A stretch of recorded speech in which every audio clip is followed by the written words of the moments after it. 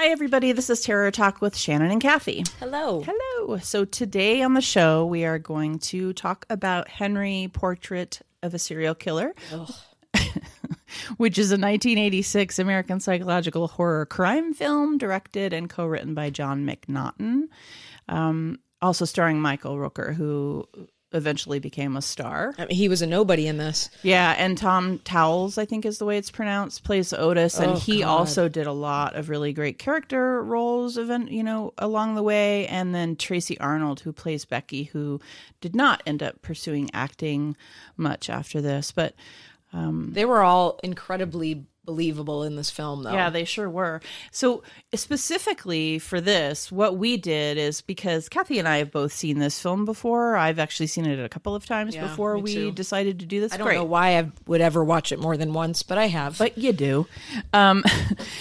What we decided to do this time was watch the Joe Bob Briggs version on the Shudder streaming service. And the reason for that is, I know the movie pretty well, so I needed to mix it up a little bit. And what Joe Bob does, if you guys don't watch him, is he's a horror film, drive-in horror movies is his deal, but drive-in horror movie host, and he does commentaries in between, like all the horror hosts. And on this particular version of the show, they were watching Henry, and he interviewed John McNaughton, the director, as part of that too. So that was fun and made it different for us, different enough that we could have, we want to have fun too. And this movie's not in any way fun. So watching a little Joe Bob with this made it a little bit lighter.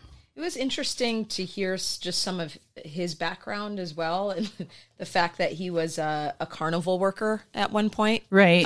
Right. But also that this was his first film. Yeah. And I think about that, and if you haven't seen this movie, that may not seem like a big deal to you, but there's so much controversy around the making of this film, around the ratings of this film. We'll talk about this.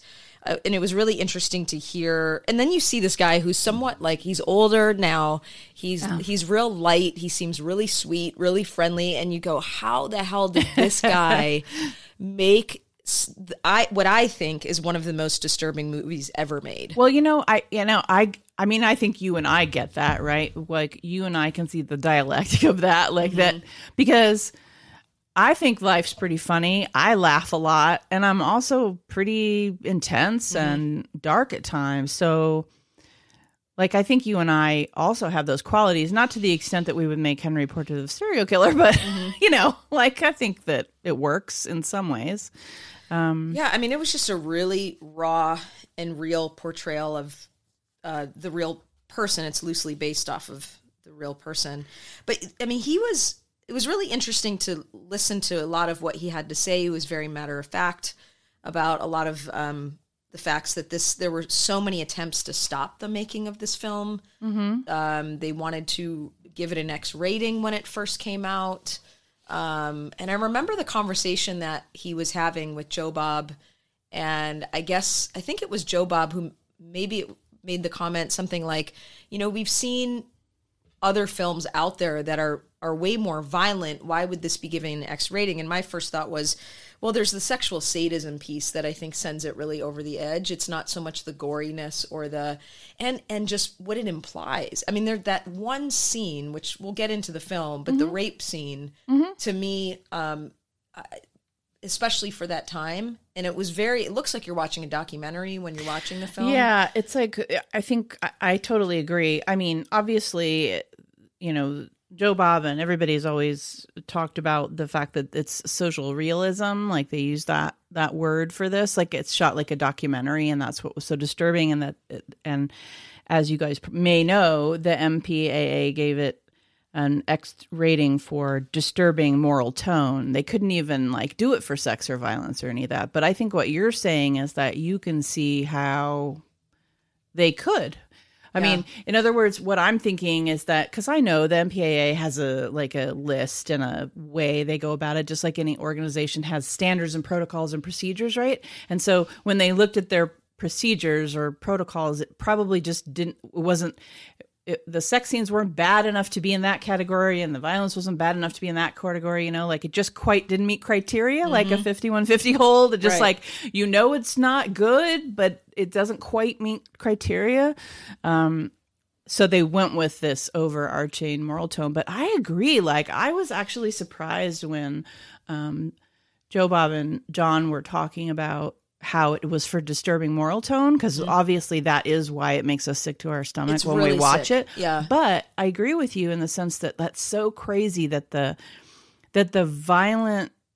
personally violent behavior, what didn't, like the sex, like the rape, and then the family raping or killing and all of that, like I'm surprised it didn't meet that kind of criteria to get an X rating. Except for when you watch movies nowadays, like there's a lot of movies that are quite disturbing and have that kind of content. But this, I mean, I do remember that this was not now. This was whatever, 1986. So Yeah, I also think, it was that the way that it was shot. Everything now, when you go see the way that it's filmed and the lenses that they use, you're watching a movie and you're this observer. And you're not as connected. I don't know if I'm articulating this as well. No, it's totally like it's the tone. That's exactly what you're talking about. And so you're watching this as if you are a voyeur in this house, and we'll go into the scene a little bit more, but there's a rape scene that takes place, and the family's murdered, and the wife is tortured in the scene. And I think another thing to think about, which would never happen now, is John McNaughton talks about how a lot of the extras in this film were crew members and people that were just kind of hired for a certain scene. That boy who plays the son, it was actually like one of the crew members' sons that they hired that day to come in and watch this, be part of the scene. And he has to walk in. This woman is completely exposed. He has to be there for this. He gets wrestled to the ground. I can't help but think that must have felt incredibly real, the way that it was shot. Then you have Otis laughing. And I mean, it's so sadistic and sick that I would even argue to say, as much as we see rape scenes now, I don't think they go this far. And you don't see children in them. And you don't see... It took it to this level where, to me, it's still the most disturbing scene I've ever watched in film. Yeah, and I think a lot of people would say that. You know what I'm saying? Like, I think a lot of people who have watched this movie, and I have a feeling that the board at that time, and I also imagine the procedures and all of that of the MPAA have changed and criteria have changed. Like, things change over 4 decades.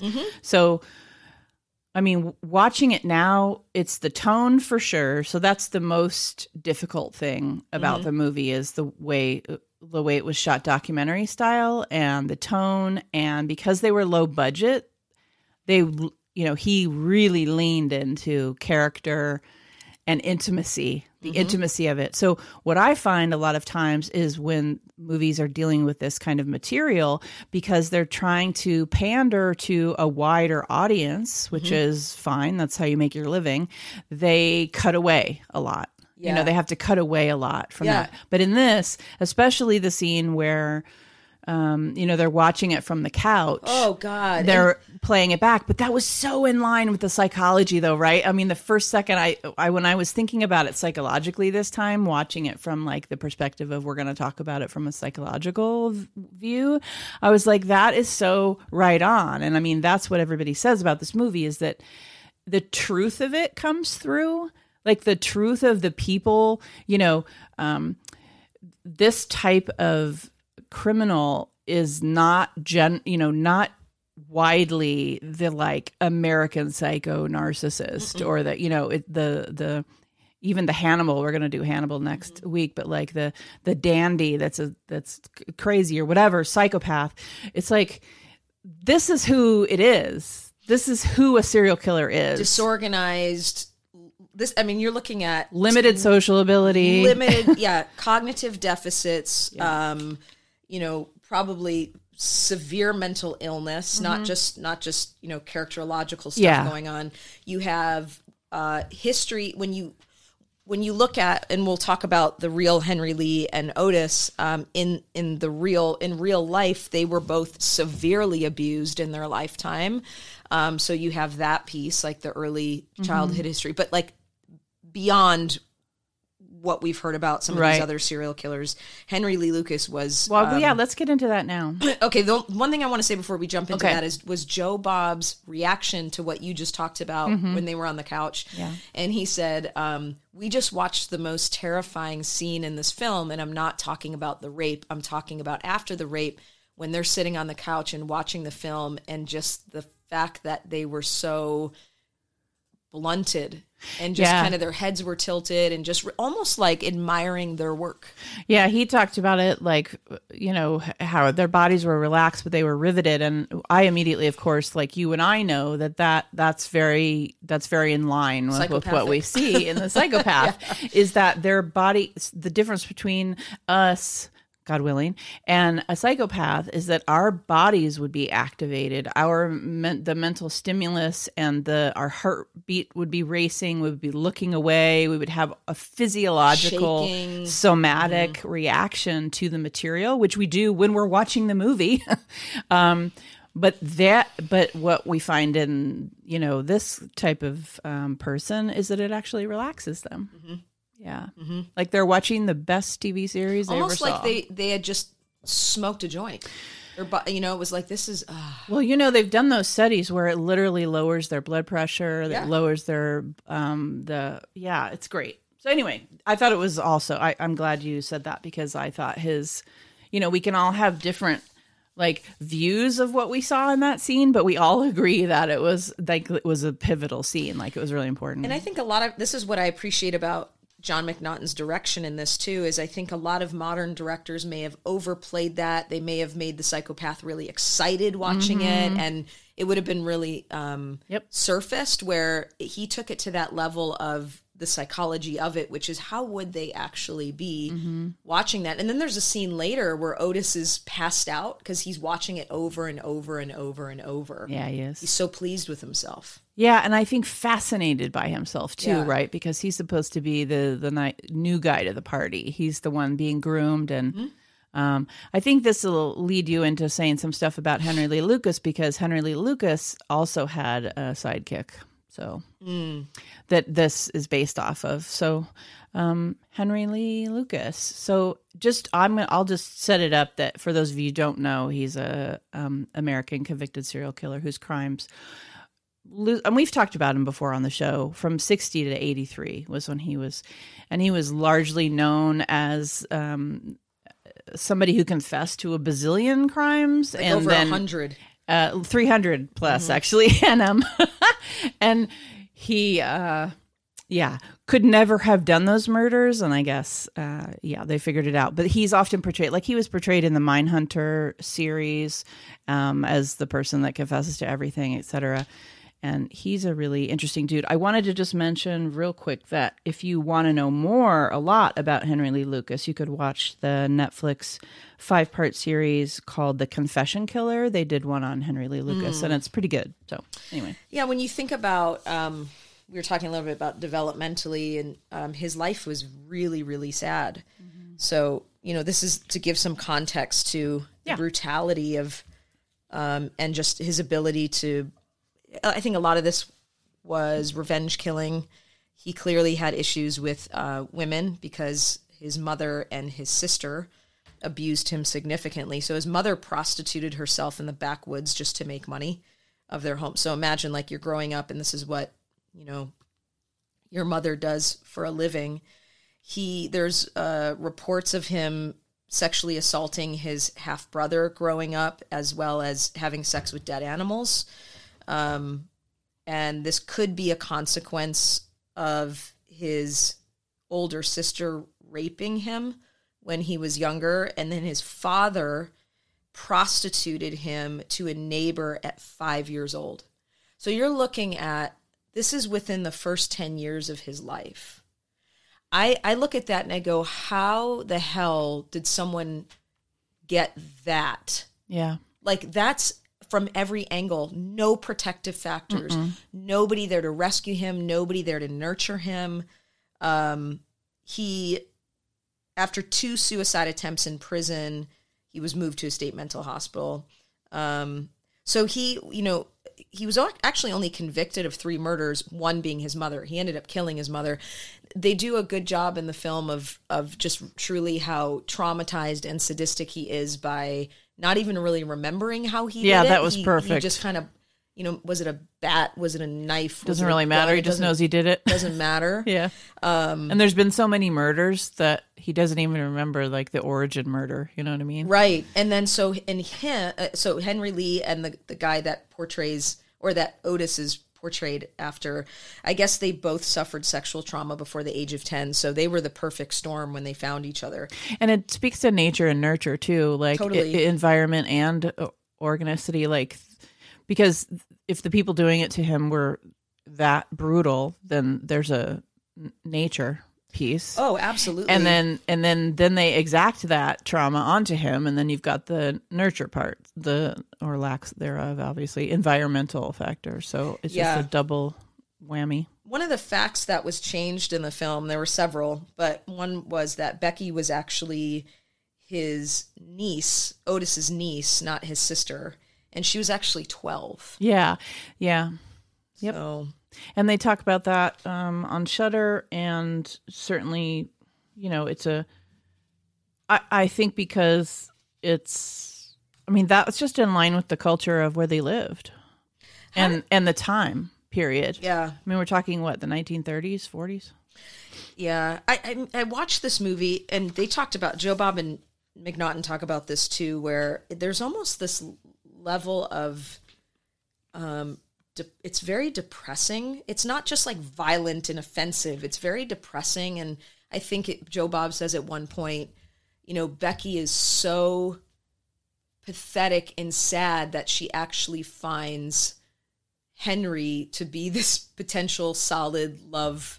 Like she can look at a stone cold serial killer and think maybe that's the answer to all She's of her attracted problems. to her abuser, basically. Yeah. Like she was so victimized. I mean, yeah. It's a really difficult movie to get through, I think, mostly because it's so dark and depressing. Well, and that's why in some ways I would personally, if you guys have Shudder or want to try a horror streaming service and you like horror hosts, I mean, Joe Bob's my favorite. He's great. So what it does is when there's these difficult films, which, I've watched a few difficult films that Joe Bob has done that I won't recommend to anyone, really. And we will probably never talk about on this show because I had a hard enough time convincing Kathy to watch this movie again. I can only imagine if I tried to, have her watch Cannibal Holocaust or something. No, I'm good. Yeah. So...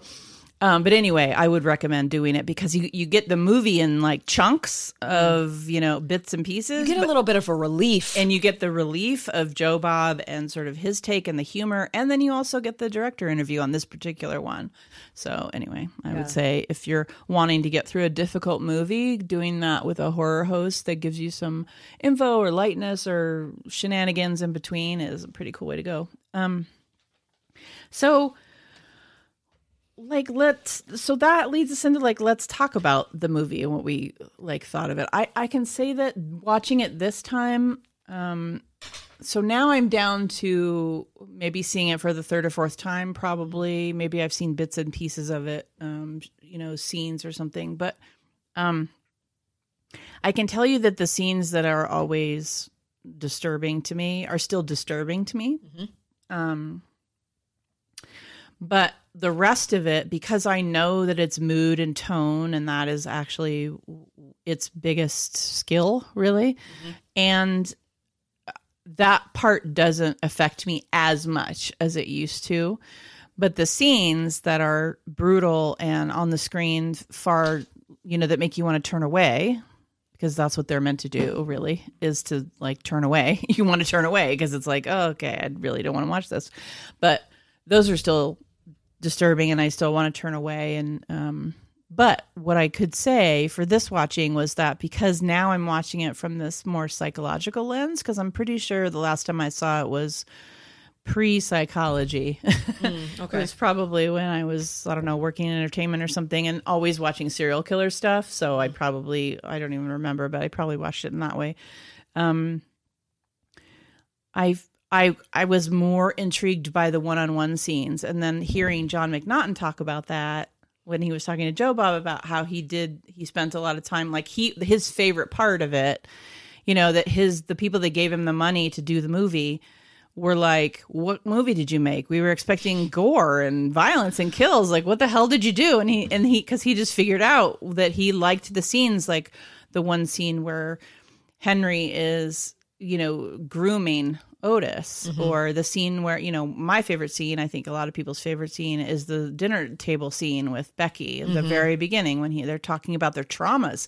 They literally open up their traumas to each other. Yeah. And if you've ever met or been or sat with someone who has that kind of profound trauma, that often happens. It just comes out like dinner conversation. Yep. And I just thought that was really well done. But anyway, that was my reaction. No, I would say the same. This is probably the third time I've seen it. I did first see it when I was already in psychology. But I would agree with you that I actually anticipated feeling worse. And I don't know if it's just because I've seen it enough times now, but I agree. Like, the one scene that still really gets me is the scene where, well, there's two. It's the scene where they break into that family's house. And then the other one is when Otis is attempting to rape Becky. Right, it's also really hard to, I hate, this film is probably one of the only exceptions to me even being able to see rape on, and I think it's just because I've seen it now. Mm-hmm. But I have a really hard time watching those scenes unless there's like a revenge killing somewhere in there, which, Otis does get his, which is good. But like immediately. Yeah, pretty immediately. So, this was made on $100,000 budget. So it's pretty crazy. I think that what makes it really effective also from a psychological point of view, and they talk about this as well in the commentary, is the movie is actually very mundane. There's not a lot of dialogue. It's very atmospheric. Mm-hmm. But in this mundaneness, there's such a level of violence and sadism. It's this weird, the way that they're able to balance that is incredibly skillful, because most movies, it's almost like overload and you're going, okay, there's so much going on. And now I'm done. I have to get up. I have to walk out. This is almost like it's so mundane. And then you are anticipating that. That's how I found myself, because it'd been a while since I had seen it. Mm-hmm. And I'm like, oh God, is this the scene? Is this the scene? Right. So they do a really good job at leaving a lot of time in between these really, really horrific scenes. And in those gaps, there's character development. Absolutely. So it's done incredibly well. You're talking about pacing, which I think is like how budgets can get in the way. When I watch this movie, I think of Taxi Driver. Like, it's in that same vein where a little bit more plot happens in Taxi Driver. There's a little more plot. Yeah. But it's the mood. It's the mood of it, and it's the characters, and there's these long scenes in cars with watching his face and stuff. At a different time, we can talk about that movie. But like, that's how it's not what we would say, I guess, is that it's not plot driven, it's character driven. And so and because of budget, and it's shot on 16 millimeter, which really helps with the quality. The grittiness of it. The grit of 16 millimeter is awesome. And a big fan of 16 millimeter fans, especially back in the day when it used to be used by every independent filmmaker ever made. So yeah. Yeah. And then also just the culture of like, this was such an 80s fear for women, like being stalked in parking lots. Totally. And, I remember my mom going to the park, my dad's like, look under the car. That was like such a thing in the 80s. He's such a hypochondriac. My mom would be like, okay, whatever. But it was like one of those things where like that was somewhat of even an urban legend, like if you go to the mall, you go to the grocery store, someone's going to hunt you in the parking lot. Yeah. Because it was, this is before cell phones. cameras. Yeah. You had all of that. You had no, well, like we say, protective factors. There's none. Like you had to run to a payphone, Yeah. or scream and think people were going to help you. Like, no. The biggest relief of the movie for me is when he lets the woman with the dog go. Oh, I know. You're like, don't kill the dog. I was sitting there going, I don't remember him killing the dog. Please tell me he doesn't. And I almost fast forwarded through it, and then oh God, he let her go. Yeah. He let her go. And I thought that, I mean, this film, as far as like a biopic, or it's actually in the title, a portrait, which is really the mood and it's really congruent with what it is like, I just think it's really, I think it's so well done at every moment because, and I say that because what you're saying is like, they try to be as real with it as possible. And no, serial killers don't kill everyone they come in contact with. And she was also very assertive and very aggressive. And I think that there was something really, what's the word I'm looking for? Well, it's like when a dog looks another dog in the eyes and they don't they just... He almost became submissive in a way. And I was almost wondering, like, did that remind him of his mother? Did that, because there was no thought there. I also don't think he saw her as like a sexual, I don't know. He let her go for no reasons, yeah. But, I mean, we don't know why or what their thoughts were, but my first motivation for letting her go was that he saw truth, like that she was just herself with him, and he didn't see fear. That's why I make that animal reference. Is that that's right? She looked him straight in the eye, and that was like, okay, and then moving on because he didn't see prey. That's in right. Her. That's what I thought. Me too. But I was like, oh, thank God, because he's like, what kind of dog is that? And she's like, Heinz 57. He's like, okay. He's like, super. Yeah. Gonna go get some cools. Yeah, I'm not fucking with you. Yeah, I'm gonna go buy my cools and cool off. Yeah. Okay. But overall, I mean, if you're listening and you haven't seen it, I did find myself having to watch it during the day. It's not a movie that I could watch at night, which is funny because if you listen to Shrink Chat this Friday, I'm talking about a movie that I woke up to in the middle of the night, and I'm like, this is a problem. But a movie like this that's so real, it's one I don't think I could watch at night. So I found myself watching it like in the morning. Well, I watched it in the morning too. Yeah. But I knew the Joe Bob stuff would be there, and he really was like every time he popped back up, I was like, "Oh, thanks, Joe. Thanks, Joe. I needed a break. Thank you." God love him. He's like, "Hey, it's my Southern dad." Yeah. Right. Okay. So there's one thing that came to mind for me is that. So two things. One is that one of the big problems that they had with this movie is that, and spoilers. We've already spoiled some things, but you could still watch it and not know the ending.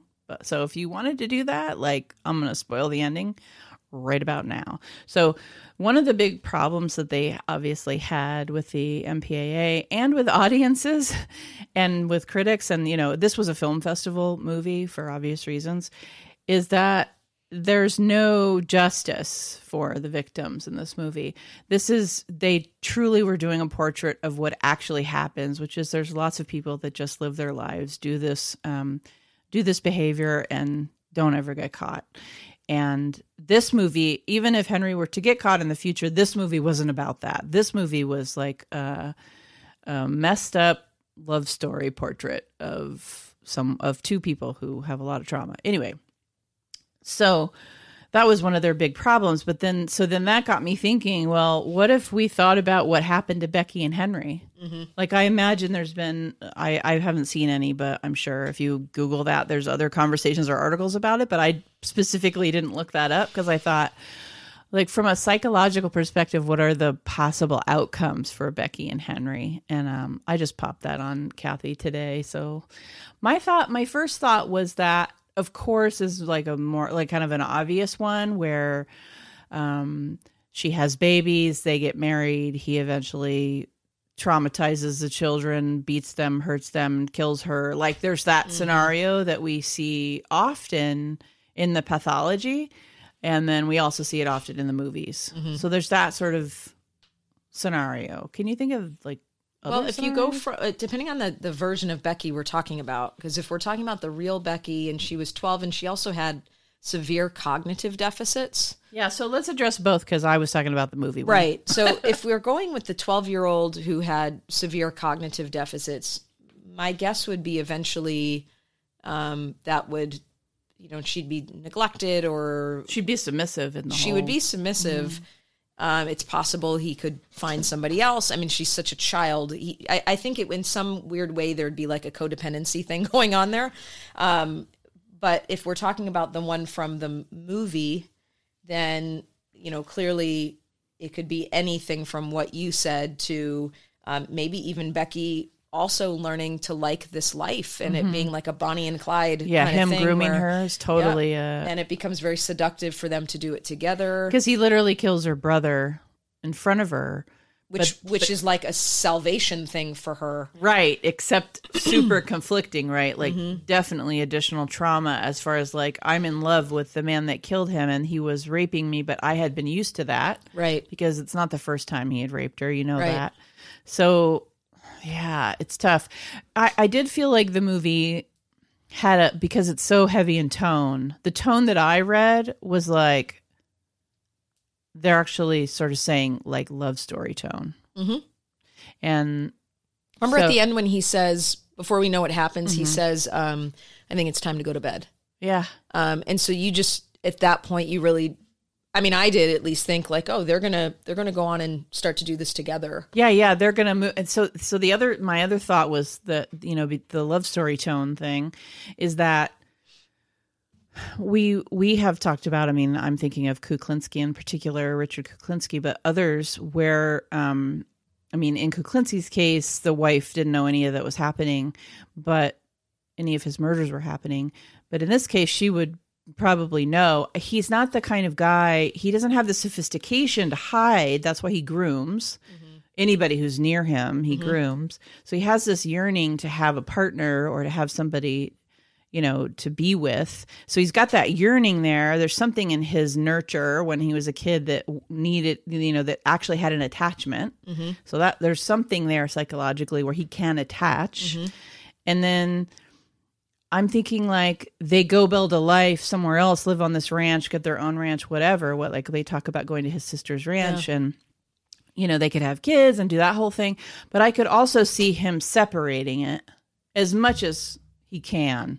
In other words, like I could see him protecting her from it. I was just about to say, because the one thing that is most notable through their relationship, which you don't see with Kuklinski, was he was protective over her. Yeah. Anytime Otis even implied something sexual or violent, he wanted to kill Otis. Yeah, the character is so congruent, right? They really gave him that. I think it's important for the story because it sells the ending. Otherwise, we would never believe the ending if everything he actually did where we aligned with him, which is the beauty of the movie, is that he does things where we are horrified and want to go away and would think like, oh my God, I would never want to be near this man. And then there are things he does where we align with him, and that's the beauty of the tone and the emotion that is in us when we're watching it. And I think in order to sell the ending, they had to make his characterological plot points be protective. And they totally did that. And so that we could buy that they could even drive off together. Because, you've seen so many movies where the bad guy wins and you're like, no. But they don't drive off together. Well, they do, don't they? In the car? I mean. He leaves her in a suitcase by the side of the road. Well, okay. You don't think that's her body? I don't know. I thought it was the brother's body. I don't see her in the car. Yeah, I know. That's the confusing part. Yeah. Like to me, it's like, okay, so now he hacked her up and he left her on the side of the road. But then there was a part of me where I was like, I know she's not in the car, but what happened to the brother's body? Like there was a part of me that played like it in the right. I think he left Did it they in leave the apartment. Okay. Because he was so disorganized. Yeah, I know. And I got disorganized by the end too. Like I'm like, my feeling is what's happening? I mean, I do think there's like is she there? Is she not there? We're supposed to think she's dead in the suitcase. But my feeling was this. If he left all those bodies before, remember when he kills those two girls in the car, he clearly remember he's like, you're not going to get caught if you're doing this, this, and this, and this. He was never worried about covering up his work. No, he never was. So Because he always, he did say, you know, he did when he was coaching Otis, he did say like, the way to do it is to do it different every time. So he was trying to get away with it. Right. Like he was trying to keep doing it. He wasn't trying to get caught. That's true. Right. But remember the comment he made in the car too is like, you know, he said something along the lines like they could catch up to him or something at some point. I don't know if he was that concerned about Otis. In some ways, I think he even justified that killing. Mm-hmm. I think he takes off with her. I almost wonder where my imagination goes is, did he start to realize that there were feelings there? He couldn't continue to live that way, and the easiest way to continue with his life was to kill her.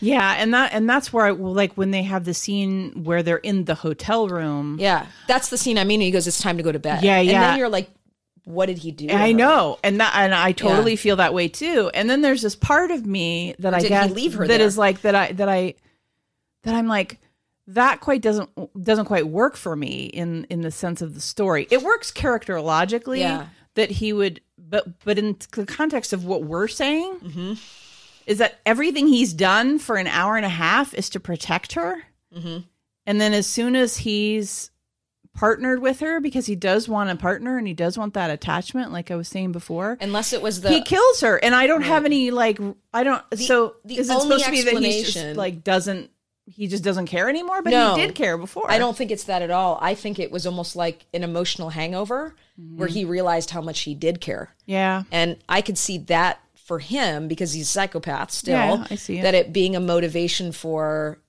this is too much. Yeah, there's kind of I'm not going to, I'm also thinking just from some experiences with the personality, like it's also like, I'm not good enough for this person, even though she doesn't. I want to be in control of it being done. Well, and it's like, I'm not, I can't, I think there's that insecurity that happens often in these kinds of stories and people where it's like, I'm a piece of shit and this is actually could be a viable thing, at least for her. And, you know, she says, I love you. In the car, they're driving out of town or whatever in the car after the murder, and she says, I love you, and he says, I guess I love you too, because he doesn't know what that means. And then I think he probably realizes like, oh, that's sort of how I saw it. Because we got no like, I know we got no like, wait, hold on a second, I've been with you until right this minute. Because he's always protected her. The only part that would not make sense to me is if the angle that they were trying to go with was, well, he's impulsive and he's a serial killer, so he ended up just killing her too. That would not work for me because he's been impulsive this whole time and never hurt her. Yeah, no, so exactly. I think for me, the way that my own narrative about the ending was he kills Otis, he protects her, that piece is done. It then sets in, like you said, that this could be a very real thing. Maybe she says something to him that makes him realize, and like all narcissists do, they destroy everything that could potentially be good for them. Right. And so because he's also a psychopath, is that his way of controlling the inevitable pain that will happen? Sure. You know, because she will leave him in his mind because he's sick. Sure. So, and I kind of just came up with it myself in that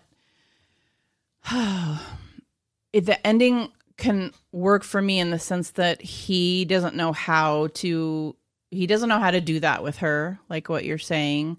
But now what I'm thinking might be so this is let me just stop down and say, like, this is what makes a great movie is that you kind of like have something to talk about with it. And you have something to debate. And the ending is left to like, wait, so that's her in the suitcase, but wait, like what happened, you know, and then you got to talk about it after the movie at the coffee shop, right? Whether you're saying like, oh my God, that was horrible or not. But anyway, the point, what I was going to say is that I think for me, it makes sense that what if him killing her is protecting her? Yes. Right. Yeah. I think there's a piece of that too. The only other option in this that I would see was, that's Otis's body in the suitcase. he left her in the hotel and took off and never to see her again. Yeah, like that's Otis in the suitcase, because remember when they come out from murdering him, he's in the suitcase. I don't remember that. They bring that suitcase out, and maybe that wasn't him, maybe it wasn't. Okay. I mean, do you think they because he goes into the bathroom and starts chopping him up, chops off, whatever. And I'm thinking he chopped him up and put him in the suitcase. And then there's the next shot where they come down the stairs and they get in the car and they've got the big suitcase and the bag. So I do think there was a little bit of a like leaving you to your leaving it up to you. It could have been Henry going out and dumping the body, and he goes back to the hotel and they go off. Right, because when they leave that morning, or when he leaves that morning in the car, she's not with him. Right. He gets in that car by himself. Right. No, exactly. So that's where, like, did he just leave her asleep? That's why I think you can see that there's two possible endings there for me. Two bodies aren't going in that suitcase. Yeah, no, there's no two bodies. I mean, she's small, but not that small. But this is where I think McNaughton did a really good job at going, what do you think? Yeah, totally. And that's why I see the two possible situations there. But yeah, that's what makes for an interesting conversation.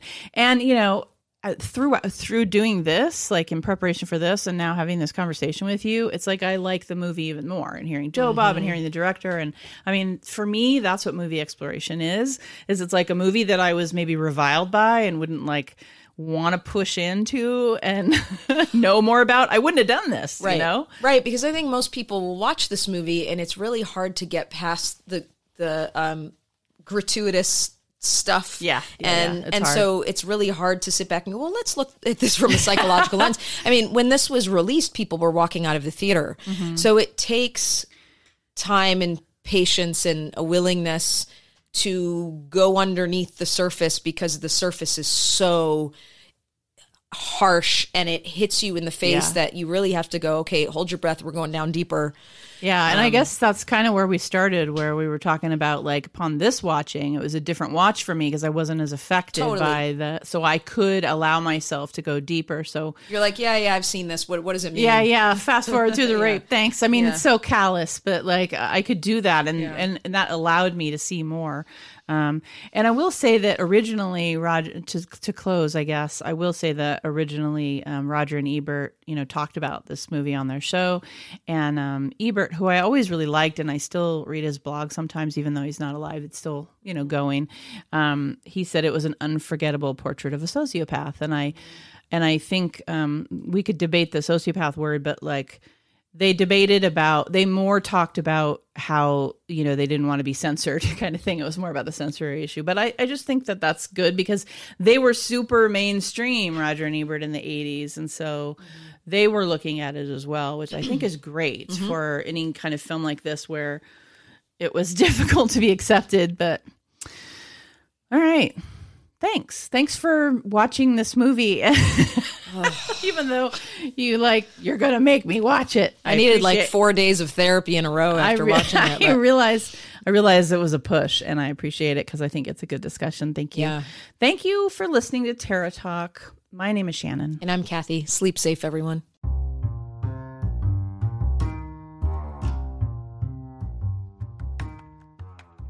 We hope you enjoyed this episode of Terror Talk. Please check out our Patreon page, Instagram, Twitter, and Facebook. We'd love to engage with you as part of our community. Please take a moment to leave us a comment on any of our social media. Thank you so much for listening, and once again, sleep safe.